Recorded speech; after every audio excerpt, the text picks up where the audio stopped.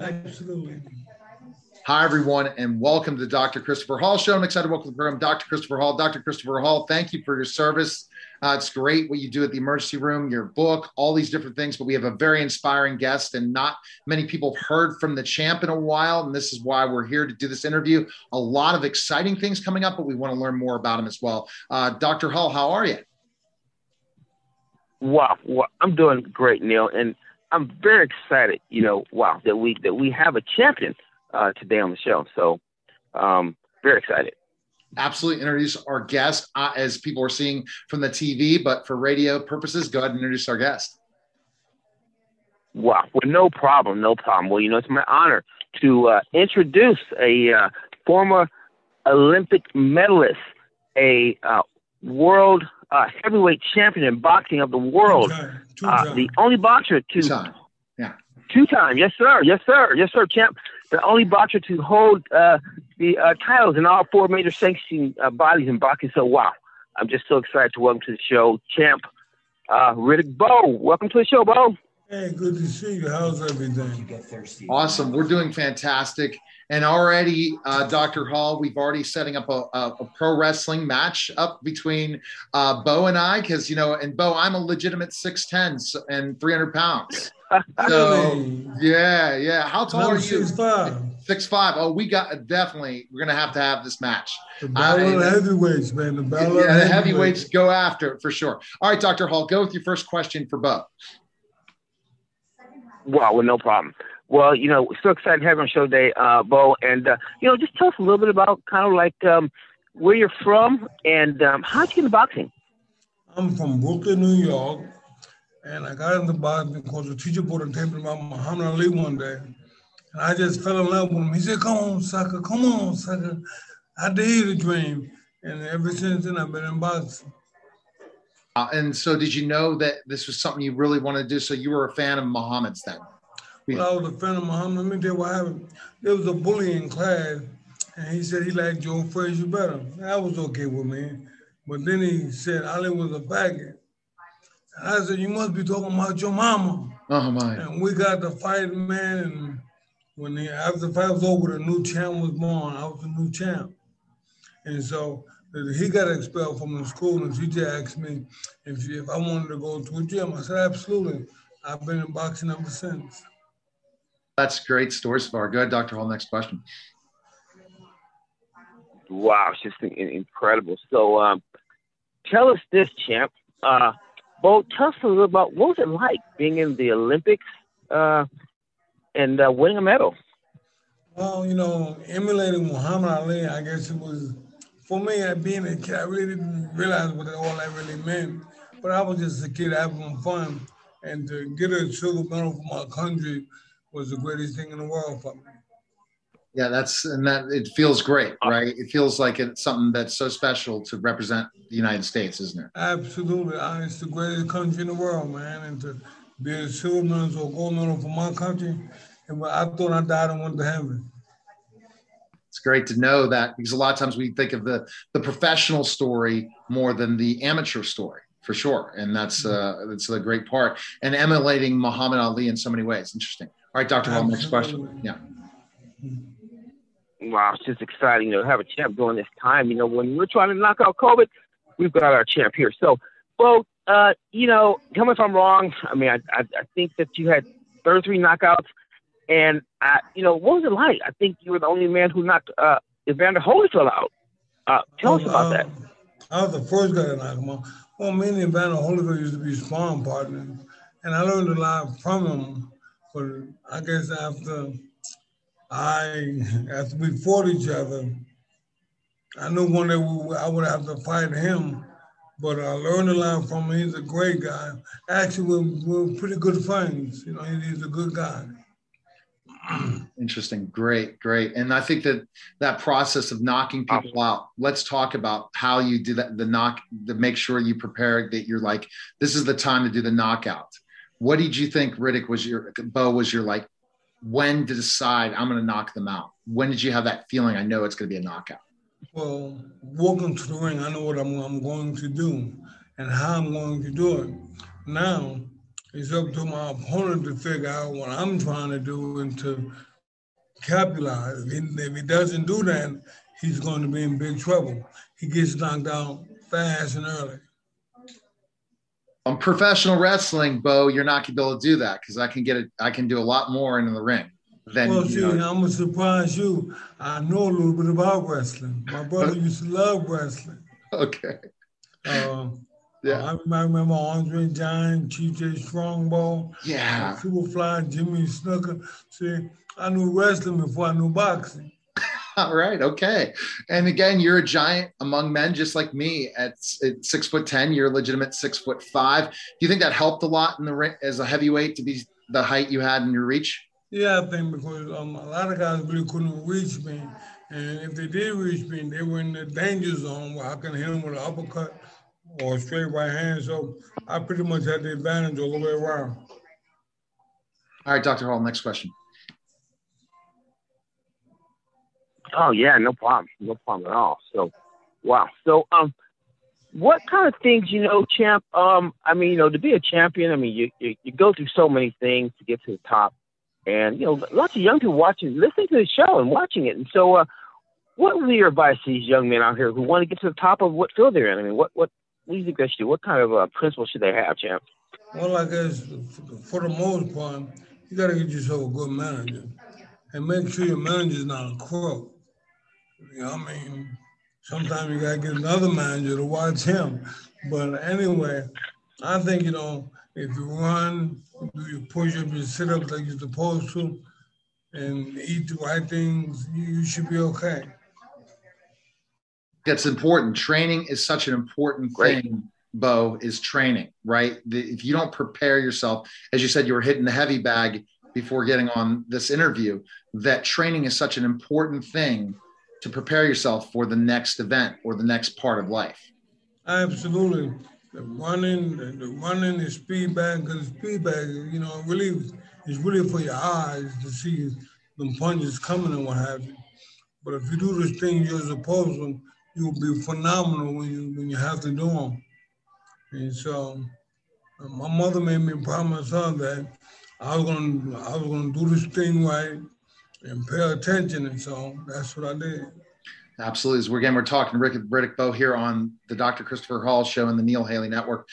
Dr. Hall, I think that you also believe how important training is, don't you, Dr. Hall? Definitely. And, training and discipline and hard work and certainly listening to, your parents, just like the champ has said, just like Bo has said, how he listened to his mother. So, yeah, that's all very, very important to be successful. Now, Bo has some big things coming up, I guess, that we're going to continue to talk about potentially if you think I can make my comeback into the wrestling ring. But we have a lot to talk about today with the champ involving that. So for Bo, first of all, I hear that you're acting now. Can you tell us a little bit about that? Absolutely. I wanted to act when I was a little kid, watching Bewitched and one of them other sitcoms. I just fell in love with acting, but I just didn't know how to go about telling people I want to act and things of that nature. And if you take boxing, I was going into the Marine Corps. I would tell my mother every day, Mom, I'm going to be a Marine. I told her so much, she would say, boy, shut up, be quiet. But as luck would have it, I got into boxing. I kind of forgot about the Marine Corps because of boxing. But I'm going to have a lot of fun acting. Right, and you have some certain projects going on right now. You said what project you're working on in acting right now? Gravesend? Well, yeah. Gravesend, we did that show. So I think that should be coming out pretty soon. And you have some other stuff coming out that you can't say yet involving animated and all that stuff. So it's got to feel great, doesn't it? Absolutely. And I'm going to tell you something.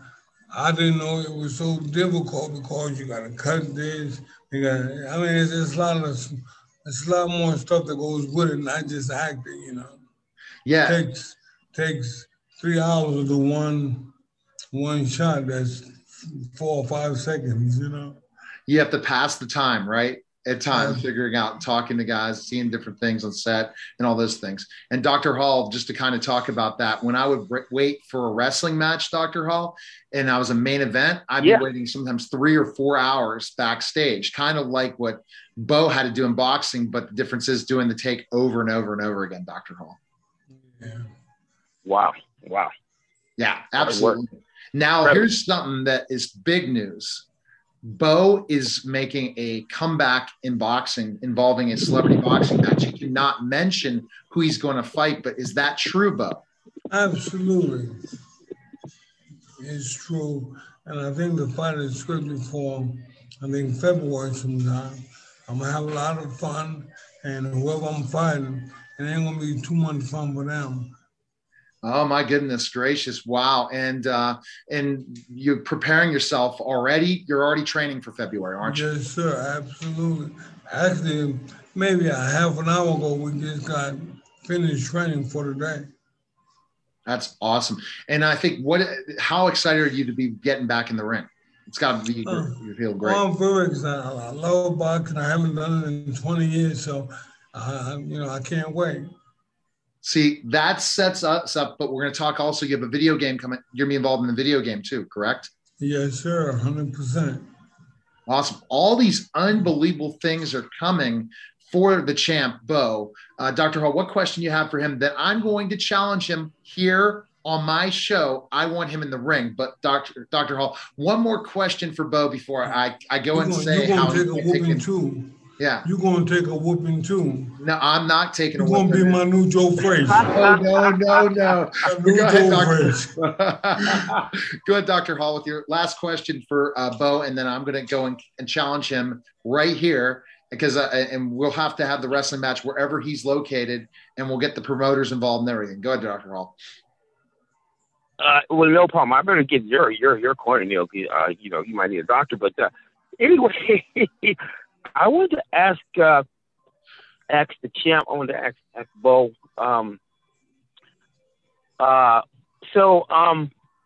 What was your most exciting a match like throughout your career? I mean, you had so many exciting matches, and what was the most exciting match for you? The first one I would have to say, Evander Holyfield. He was smart in boxing, and he was very courageous. He took chances that you would think a guy his size wouldn't take. So I think also fight when it was fun. You didn't really know what was going to take place with him. But then the fight when who's that? Jorge Luis Gonzalez. He was predictable, so I just exposed him. I hit him with uppercuts, left hooks, right hand. He was just there for a little bit of everything. And plus, I was angry with him, so I'm just glad I didn't hurt him the way he couldn't recover. Absolutely. Wow. See, Bo, you're not going to be able to do that in the wrestling ring. I can amateur style at 6'10", 300 pounds, and I can also hit you with a choke slam. I'm not the one you can slam, though. How about that? Yeah, okay. No, I'll hit you the choke slam, maybe the big boot and my leg drop, or maybe I'll have to get the help from the doctor. And let me ask you a question. You doing all that, what do you think I'm going to be doing? I don't know. I'll be moving around you. Okay, and what age are you? What age are you, Bo? And what age am I? I'm 48. We about the same age, I'd say. We about the same age, okay. Okay, 20 years out, you were out of the boxing ring. 20 years I've been out of the wrestling ring. So that's perfect. I retired at 29 years old in Bremen, Germany, and then went on to my entrepreneur career, my talk show host career. It's time to get back in the ring, and the only way is the spotlight needs to be on me, not you, Bo. People will be cheering for me, not you. Oh, but because they're familiar with wrestling, you probably know better than... I don't know. I think they'll be cheering you, champ. Who knows? I was just playing on you. You got the millions and millions of fans. You're the champion. You're in trouble then. I mean, you're going to be in trouble because I'm going to make the fans happy, man. No, yeah, you make them happy, but I might have a secret. I might have a secret on my hands. Yeah, I know what the secret is. I know what the secret is already. You're going to tap out. Oh, I'm going to tap out. Oh, no. Okay, so we've announced it here first. We'll have to hear it more coming up. A match between the heavyweight champion of the world, Riddick Bowe, and the two-time heavyweight champion of the world, and the 7-foot giant, Big Neil, the real deal. So it's over. It's over because you're not going to be able to take on a 7-footer and be able to beat. 7-foot giant is about to get dealt with. You about to get dealt with, man. Okay, we'll see. We heard it first. You just got to check out. You got to check out social media to see it. Go ahead, Dr. Hall. Close up with summarizing the champion, two-time heavyweight champion, Riddick Bowe. No problem. Wow. So it's just been an exciting session interview here with the champ.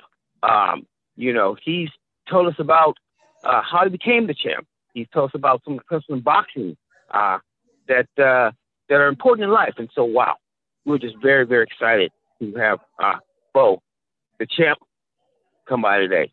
Thanks, champ. Hey, thanks a lot. Thanks for having me. And guess what? We'll also know you're working on a book, but maybe you won't be there to have a book released because you'll be in the hospital after I take you out. Absolutely not. I tell you.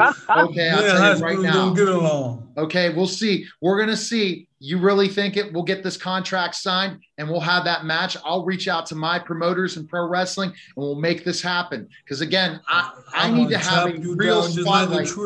Yeah. Okay. We will see. Okay, champ. We'll see you. All right. All right. That was all right, guys. That was the Dr. Christopher Hall Show. Take care. Hi, everyone, and welcome to the Dr. Christopher Hall Show. I'm excited to welcome to the program Dr. Christopher Hall. Dr. Hall, how are you? Thank you for your service. Well, no problem. Yeah, and I'm pumped up also. You're a Nobel Prize nominee. That's the cool thing. I got to always put that in your title now, but I always like to say that. So Nobel Prize nominee, top level COVID expert. We talked about COVID before anyone else. Remember, I got you booked on about 20 podcasts when no one thought it would ever come to the United States. And that we're kind of going into that almost phase of how many years ago we were starting to discuss these things. You know what I mean? Yeah, very true. And it's good that we did get out and got good information out, and now we can see what's really going on. So, wow, the whole scenario has just been kind of fascinating and even tricky at points. It is. And let's kind of just jump right into those particulars and kind of looking at the particulars first of all, jumping into the process. Let's talk about right now. Even though we went to no masks all over the country, if you're vaccinated, we are now seeing an uptick because of the new strain being here. Isn't that true, Dr. Hall? We know that's very true. And so in general, kind of what we're seeing, we started to notice about early June that the cases that were reported in the United States were at about 8,000 or so a day. Just recently, July 14th, it's now reporting positive infections at 33,000 a day. And so it has steadily increased from about mid to late June to now. That other number, the hospitalizations, again, the CDC looks at it over a 7-day period, and they give a 7-day average. So not this past 7 days, but the prior 7 days, the average hospitalization was about 161 a day. And so for the last 7 weeks, it's went up to 211 or so over a 7-day average for admissions to the hospital. So again, we see the hospital admissions increasing. We see the number of cases increasing. And therefore, we know that the death rate is also going to increase because as hospitalizations increase, the death rate also increases. And so this brings up a number of questions. The newest variant, Dr. Hall, that's something that we have to look at ultimately right now, is the newest variant is more contagious. Isn't that correct? Than the first COVID wave that we dealt with, right? Exactly. And the way to think about it is that this newest variant pretty much causes the illness to spread faster. And actually, in England, they found that some of the symptoms were a little more severe with the new variant. Now, what's to note is the vaccinations that are occurring across the country, and how effective has that been? So if we look at that data, what the CDC will report is they're saying about 45% of Americans have received one dose of one of the vaccines, and they said 59% about one dose, and they said about 45% they believe are fully vaccinated. So when you think about that, and you think about the other people who have been received immunity through, initial exposure just from oral from that virus, right? There are a lot of people out here with antibodies to the virus. Okay, one part of the virus with spike protein or other parts of the virus through those immunity processes. So the fact that the number of positive cases would go from 8,000 to 33,000 over 2-3 weeks doesn't really support that we have this level of immunity that's reported by the CDC. And so we have a dilemma. So asymptomatic's another part of this problem, right? Many people are walking around with COVID right now and are dealing with it, right? Exactly. And there are a lot of people who, like, again, who have gotten it through just through eating food, who've been, their GI system's been exposed to it, and they have mucosal antibodies to it. And then there are people who have been vaccinated. Now, this is what's important to note. As you can see, once the virus mutates and, we have a different strain of it, like now we have the Delta, you see that outbreaks will occur. And so we can already predict that with the same vaccine in place, as the virus mutates, more outbreaks will occur. And so we have to ask ourselves, do we rely on the vaccine for the multiple mutations that will occur over the next so many months and years? Yeah, absolutely. When you talk about the vaccine, Dr. Hall, and all these stuff or medicines, I think it's a great point because you can't constantly get vaccinated. I mean, what has happened in this process? If we figure out the ways to treat, like you talked about, Dr. Ben Marble and your business, and that business again is Dr. Hall. What is it again? Exactly. Yeah. Which is what is that website again? myfreedoctor.com. And it's a place where you have, again, a number of courageous doctors. A lot of them have been actually nominated for the Nobel Prize for the work surrounding COVID. But you have doctors who are willing to treat you with medicines that are effective. And again, what lies before America are the two approaches to treatment for this medication. And this is what it comes for this illness, rather. This is what it comes down to.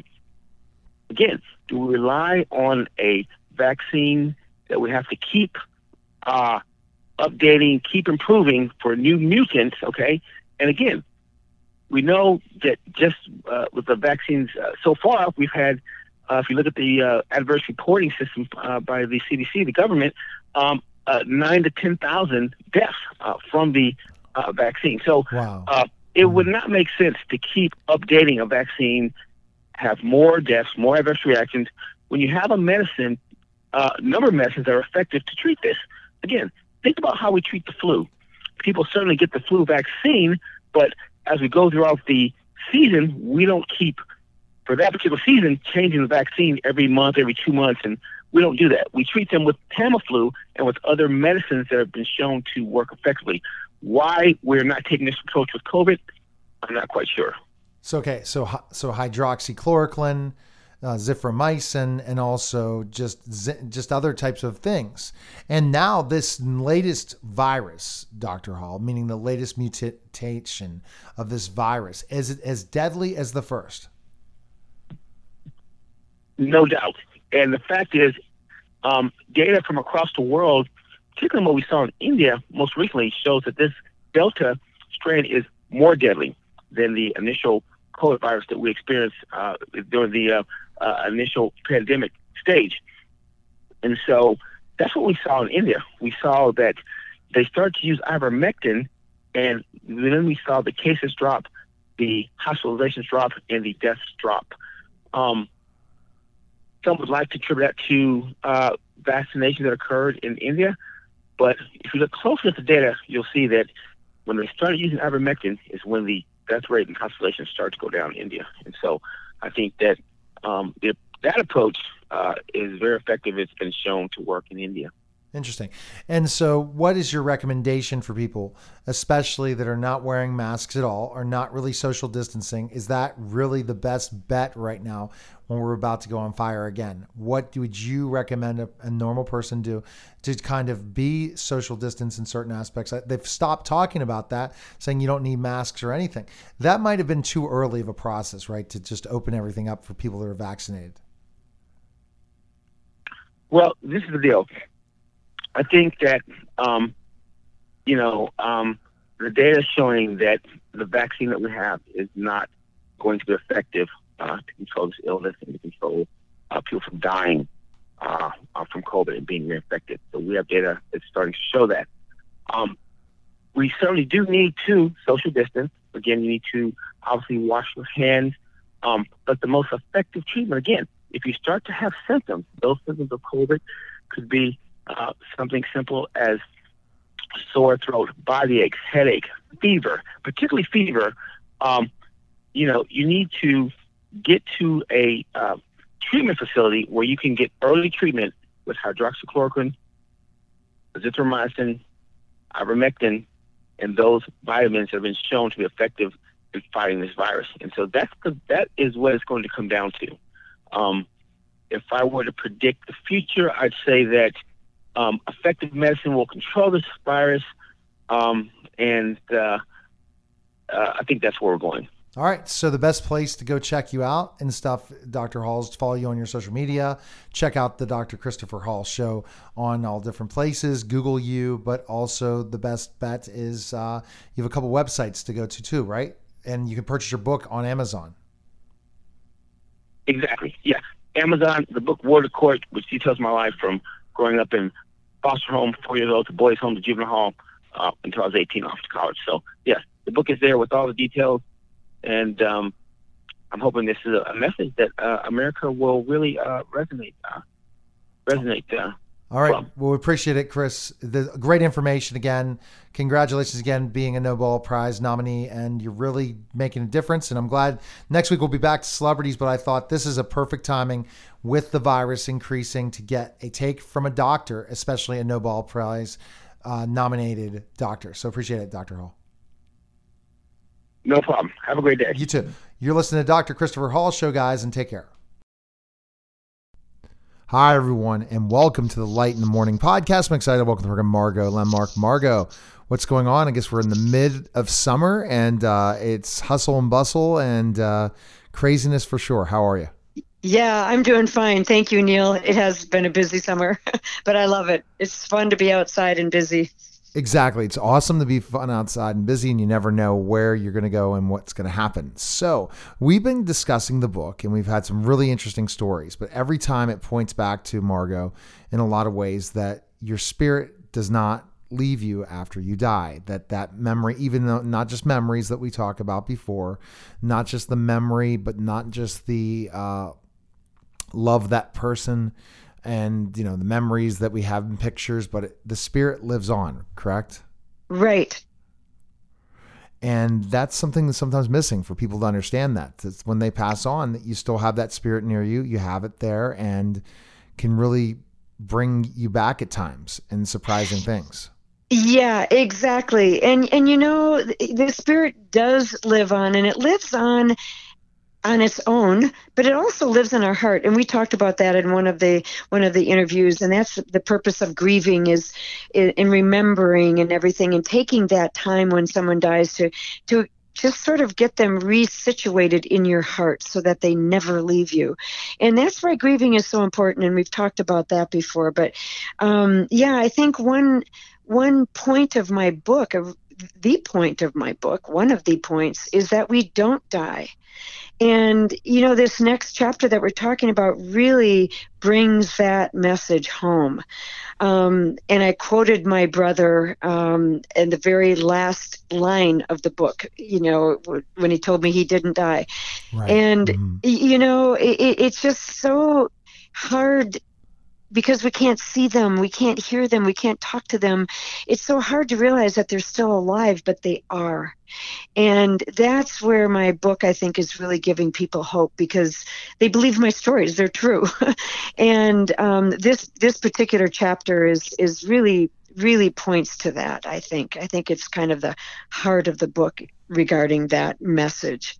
So let's talk about chapter 4. And like you said, this is a lesson. When you had to write this chapter, you said this is one of the biggest chapters that kind of really took you, right? Going back and writing, right? Yes. Because this is the chapter why I wrote the book. When my brother died, that was it. I just went kind of inward, and I just thought, well, I had been told 20 years ago to write this book, and when my brother died, I decided, okay, now I'm going to write the book, and whatever comes out, and I had no idea what was going to come out, but whatever comes out will be my living memorial to my brother. And I would say that this is kind of the heart of the book. Do you want me to just tell you about it, or? Yeah, definitely. Okay. Okay. So when Mike died, it's a long story, but just cutting to the chase. Every single night, I had a dream of my brother. Every single night after he died, I had a dream of him.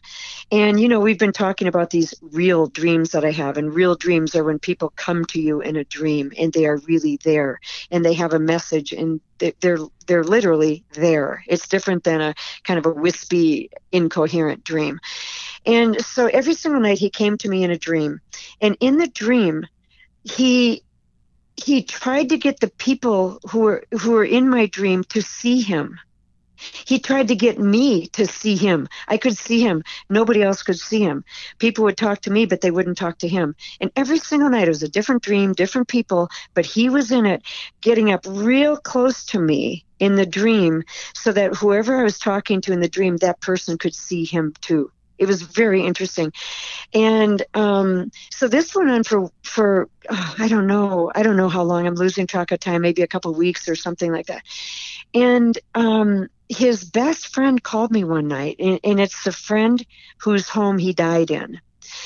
And his name is Steve. And he called me and he goes, Margot, I'm having the weirdest dreams of Mike every night. I said, me too. And he said he's coming to me every single night. I said, me too. Wow. Oh my gosh. Isn't that interesting? Mm-hmm. Yeah. And so what happened was, in talking to him, we both realized that Mike didn't know he was dead. He didn't know he had died. And that's why he was coming so vividly in these dreams to say, I'm right here. No, I'm right here. Here I am. Here I am. And Steve had the very same experience. So when we realized that, it was huge. I mean, that was really something. So I talked to a friend of mine that night and I said, what do I do? He doesn't know he's dead. He said, you need to tell him.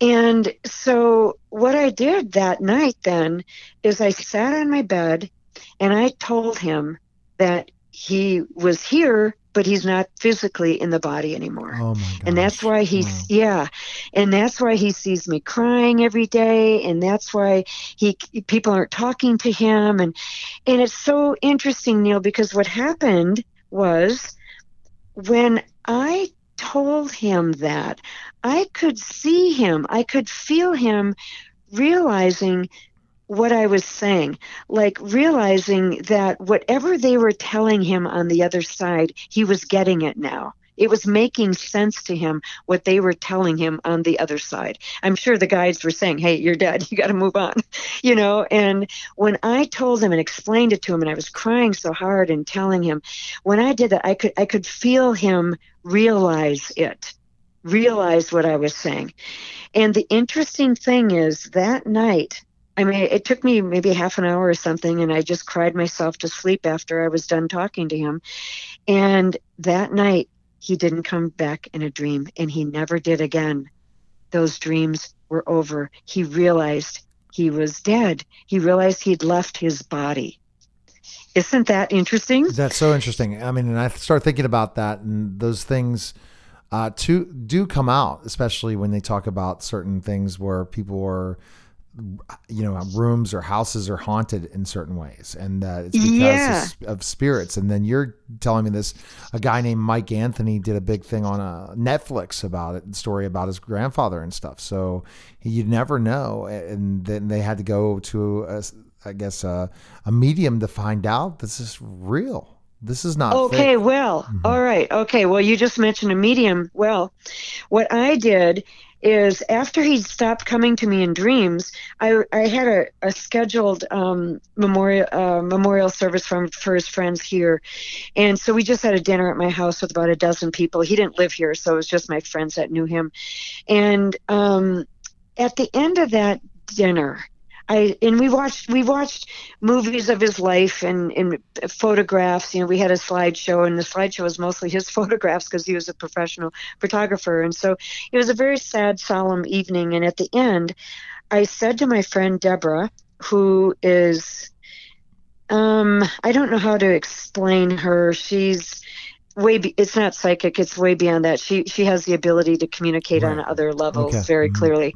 So I asked her if she could find Mike and just if she could check on him, because now he's not there anymore. And she said, yeah, call me tomorrow night. So the next night, and it was when I was in a hotel in Charlotte, and I was on my way to a funeral in Eau Claire. We had done the one in LA. I had this memorial service at my house, and now I was going to our hometown. So I was in a hotel, and I called her, and Neil, she took me on a shamanic journey. That's the only thing I can call it. Okay. And she had me do this breathing exercise and get me all ready. And then she had me create this path to walk down. And so I created this path in the woods in North Carolina. I could feel the damp leaves under me. I could feel the wind and the sun through the trees, everything. Went on this journey, and I won't go through the journey because it's in the book and it's fascinating. But at one point she had me stop, and she said, do you see the meadow in front of you? And I said, yes. And she said, look across the meadow. She said, is Mike there? And I went, yes, he was there. I just burst out crying because there he was. And I'm going to cry. I can't even tell you what it is like when you get to be with this person again after they have died. Neil, it's just like they are in real life. It's just, oh my gosh. He came over and hugged me. Yeah. Wow. Yeah, it's a real hug. It's the real everything about him. And I can't even tell you. So that experience of finding my brother, and then she told me, she said, he's been waiting for you. He wanted to say goodbye. Wow. Isn't that amazing? Yeah. Oh my God. So that story is just incredible. There is so much more to the story. That's kind of the crux of it. But I don't know if we're running out of time or if I can tell you one more thing. Go ahead and definitely tell us one more thing. Yeah.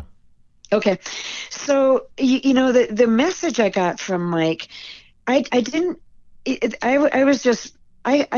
came to terms with his death then because of that. I felt so much better. I knew he was alive. And so you can't imagine how you feel when you know that spirit is still out there. You just can't see them. So I didn't have another dream with Mike until a year later, and it was right around the anniversary of his death. So now I have another real dream. And he comes to me, and I'm like, Mike, my God, I'm so excited, to see you. And I started talking a mile a minute, and I said to him, Mike, I need to know, when am I going to see you again? I can't wait to see you again and be with you again.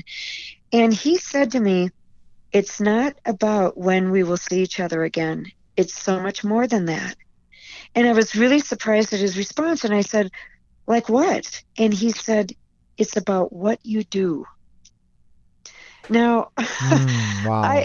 I was really taken by that. I was like, what? What does that even mean? And I realized then with him in this dream that it's not about who you're with in this lifetime. It is about what you do with who you are with, how you are being with who you are with. Who you are with comes and goes. We have family, they come and go. We have a spouse or something, they're there a lot. Some people are there more than others. Some people are just there once. It doesn't matter. The only thing that matters is how you are being with the person you are with. That's interesting. Very, very. Isn't it? Isn't it? You know, I have to say I was almost disappointed because I'm like, no, I want to know when I'm going to be with you again. But I'll tell you, I took that so deep, and I thought about it when I woke up, and I took it so deep in my heart. And ever since then, just like every other message changed me so completely, this one, I became so much more present with whoever I am with. And one day it'll be Mike again. But until that time, I'm not yearning for him. I can't wait to see him. But I am just being, love the one you're with. Yes. I'm just being 100% with the people that I'm with. And so what a gift he gave me, because I was very attached to him, I still am, but he really gave me a gift in literally being in the moment with whoever you're with and just giving them your best, at every moment. Okay. All right. The best place to go purchase the book is go to lightinthemorning.com, but also you can go purchase it on Amazon, correct? Correct. Yep. Awesome. And I think that this story just goes back to, it's more than you being an undertaker's daughter. You have had some pretty interesting death experiences to love your loved ones. And this chapter for sure definitely brought it up. So if you guys can't wait to read the whole thing, just go purchase it now. And appreciate you coming by, Margot. Wonderful. Thank you so much, Neil. Take care. Okay. See ya. Bye-bye. All right. That was the Light in the Morning podcast, guys. Take care. We're back to the Neil Haley Show here. And, it's just interesting when we get to talk to another broadcast journalist and to learn from her, and especially her story. And, it's something about how we overcome adversity. And my guest, Kimberly Alexander, has definitely overcame some adversity.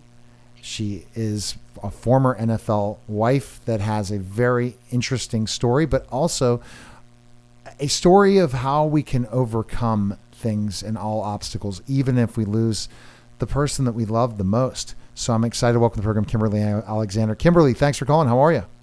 I'm great. Thank you for having me. I really appreciate it. Absolutely. So let's kind of take us down this road. First of all, how you became an NFL wife and the story kind of through that till then learning about what happened. Well, the way I became an NFL wife was rather uneventful in my opinion, but in hindsight, I'm just like, man, I don't know how my parents didn't kill me. I actually met my late husband right after his rookie season with the Tampa Bay Buccaneers, and I was a student at the University of Florida. We met one weekend, went out the next weekend, and that was it. About a year and a half later, we were married. At that point, he was playing for the Denver Broncos, and we got married, had our first son. I was still in school. I transferred from the University of Florida to CU Boulder, and that started my life as an NFL wife. And it's always been interesting because I've had people ask me, well, what was it like being married to an NFL player? And I would always tell them, I don't know anything different. So to me, it was just rather normal. Football was just his job, and it pretty much dictated everything we did moving forward, of course, with our life revolving around his football season. And we moved accordingly. He was in Denver for 3 seasons.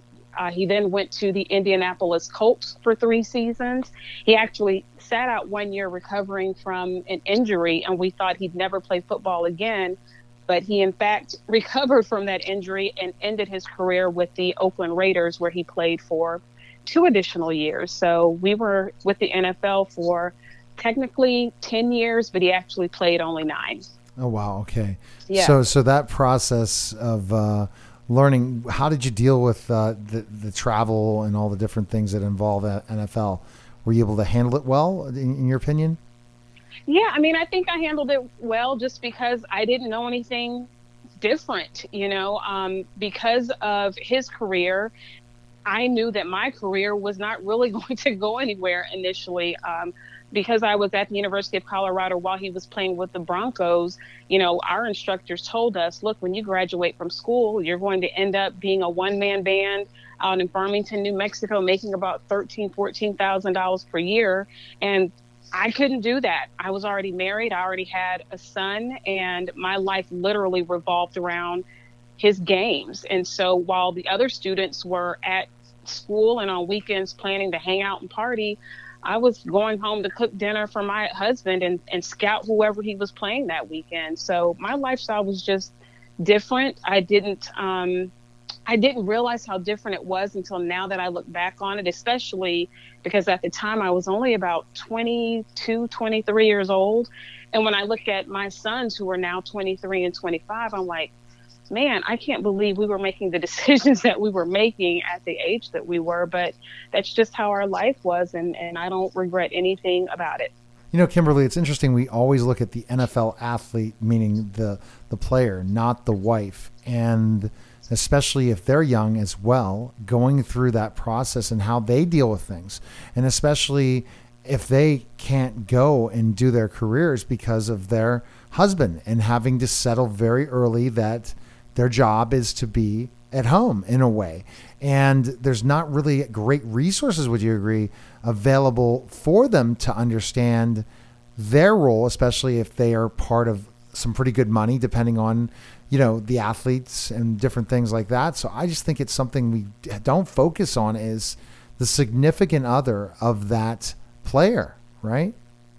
Well, yeah, you know, back then, I mean, we learned pretty early on that financially, it just didn't make sense for us to work. I mean, not only was it an issue with the schedule, but just tax wise, you know, you're getting beat upside the head if you look at his salary and then you look at your salary and then you have to add in, okay, well, do I pay someone to watch my kid while I go to school? I mean, it just made no sense. But the difference between what life was like when I was an NFL wife as opposed to how it is now is, to me, social media is now like a complete game changer. And I am loving seeing these young wives who are now taking the initiative to create their own identities and their own brands and build something up so that when football is over, they do have an opportunity, or they have more of an opportunity to have some type of career after their husband's career ends. Yeah, that's so true, because it's like they are able to become a brand themselves, and you didn't have that opportunity. And they're able to utilize the platform as the first wife in a way, in the kind of like, you know, president, an NFL athlete, an NBA athlete, an NHL athlete. There's such a huge, you know, just image for them that the wife now has that opportunity to really make a difference philanthropically in all these different ways by having their own platforms. And I agree. I see that in TikTok and different places where they're out there, and it's tremendous. Now, so we've heard the story about you being an NFL wife, but then things really went down based on a tragic situation, right? Yeah.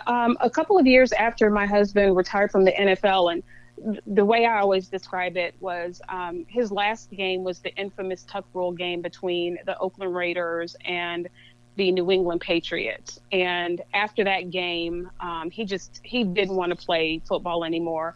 And he was one of those players that was able to walk away from the NFL without issue. There was no period of transition where he didn't want to, you know, he didn't know what he wanted to do with himself.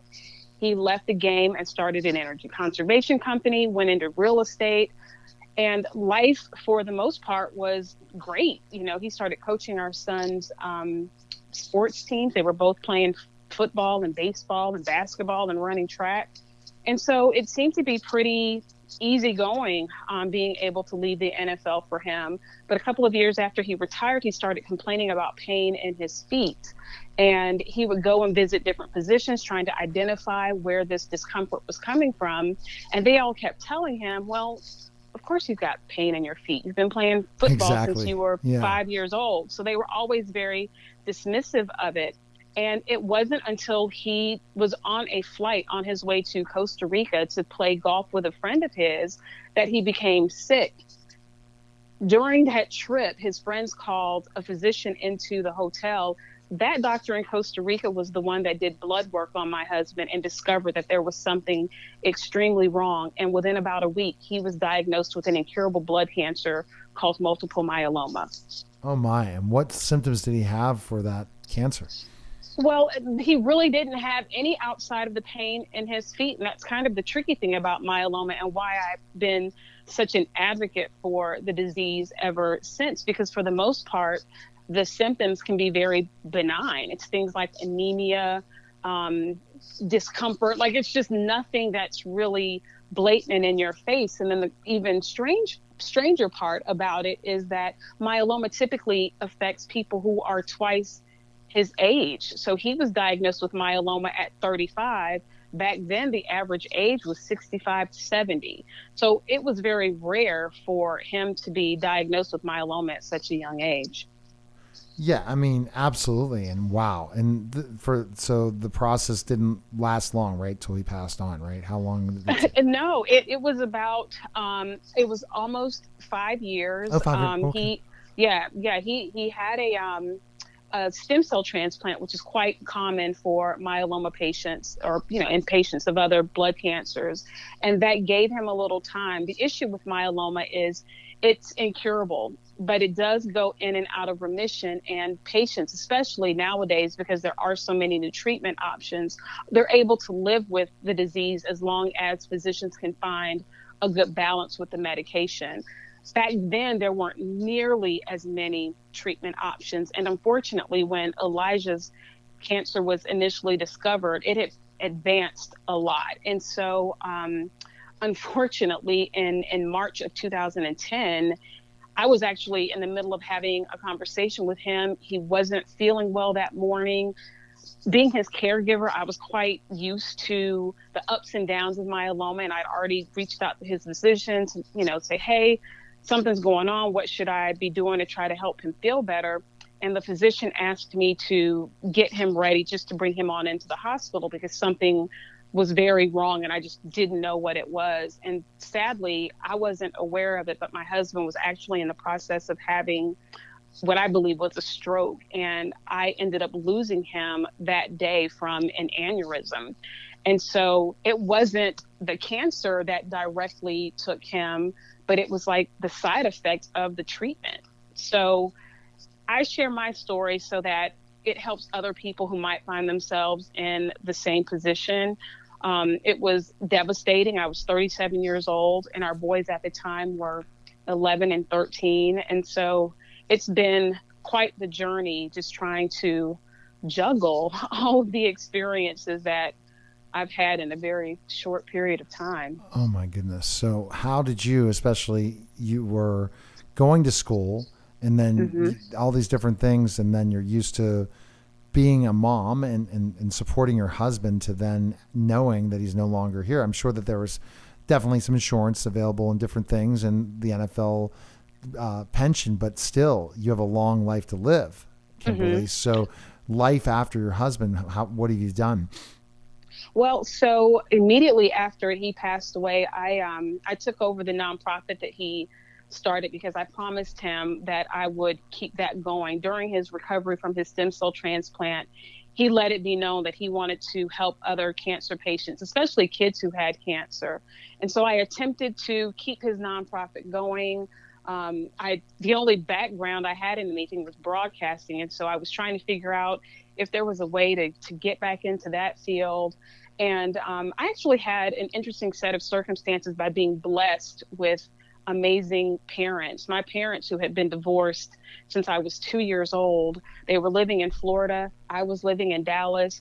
Both of them picked up and left Florida and moved into my house to help me raise our sons. So my mom moved in upstairs, my dad moved in downstairs, and them allowing me to help me figure some things out by watching my sons and helping me raise them allowed me to help, just find my purpose, which is now to not only help cancer patients and caregivers, but to also create a health communications company recently, and hopefully within the next few weeks launch my own podcast. Okay. All right. So, and that will be for another time conversation for sure.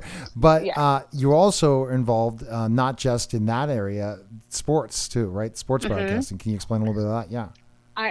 So the interesting part about my connection to sports is that when I was a senior at CU Boulder, I did an internship at the NBC affiliate there.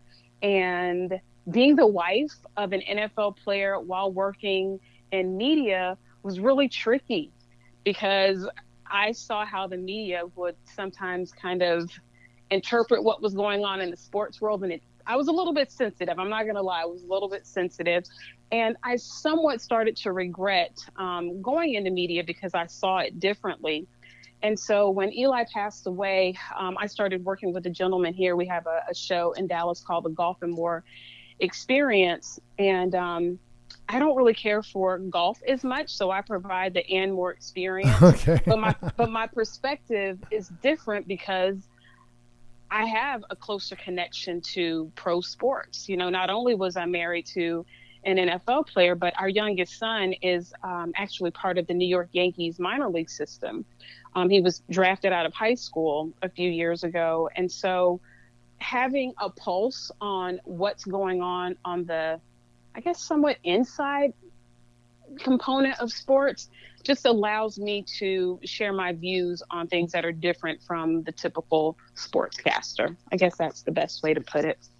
I think it's definitely the best way, definitely to put it. But it's awesome to hear the story and wow, and where you are today. And so the podcast, you figured out what the podcast is going to be about. You said you started a media company. So is that all based on the nonprofit, the media company? No, it wasn't. I've always stayed within the cancer space with the nonprofit. So I ended up actually shutting down my husband's nonprofit, and then I joined the board for the Leukemia and Lymphoma Society, which also helps myeloma patients since they cover all blood cancers. And then I started a company called Kim Connects because I love to partner nonprofits with retail brands and create charity events. So I've done that. COVID kind of shut all of that down last year, and I'm looking forward to getting those events going again. And my goodness, I lost my train of thought. What else were we talking about? The media company, right? It's a health communications company where we are creating content for healthcare providers and hospitals, physicians, pharmaceutical companies in order to connect them with minority communities to help eliminate health disparities. One of the things I've learned in this cancer advocacy space is that there are a lot of minorities that don't have access that they should. They don't have the information that they should. And so I'm really sensitive to that and wanted to help make a difference in that space. That's great. So you're creating videos for them? Well, it's more like creating programming, like different types of content for them to connect with the community. So sometimes it's video, but for the most part, it tends to be, how can I explain it? Just programs and information, providing them with resources so that they will know where to go, who to talk to, how to go about attaining that information. Sometimes it's video, sometimes it's just something that they can find on their computer and read in their own spare time. And that's definitely not connected to the nonprofit, so that's another thing in itself, correct? Correct. Yes. Okay. Awesome. You have all these things going on. I have a lot going on. Exactly. Well, that's good. And I'm sorry again for the loss of your husband. And I think you're definitely having his legacy live on through you and all the amazing things you're doing. And you see now how you can help other people that have lost a loved one through cancer. And you're really providing a great difference. So where can people donate for the foundation? I know you have a couple websites people can check out, right? Well, yes, I would encourage anyone listening who wants to help to make a donation to the Leukemia and Lymphoma Society. They are a national organization. There are local chapters that you can support. I'm a big fan of all of the things that they're doing in the blood cancer space. As far as connecting with me, I have a website. It's kimconnects.com. I'm also on social media. My handle is pretty much the same on Instagram and Twitter. It's the Kim Alexander. And hunt me down. I'm always here and open to being a resource to helping anyone that needs help in terms of, trying to navigate the cancer space, or if they've got any questions about media and branding, I'm all for it. Well, we appreciate it. And thanks for coming on the show. Appreciate it. Thank you. All right. You're listening to Neil Haley's show, and we'll be back in just a moment.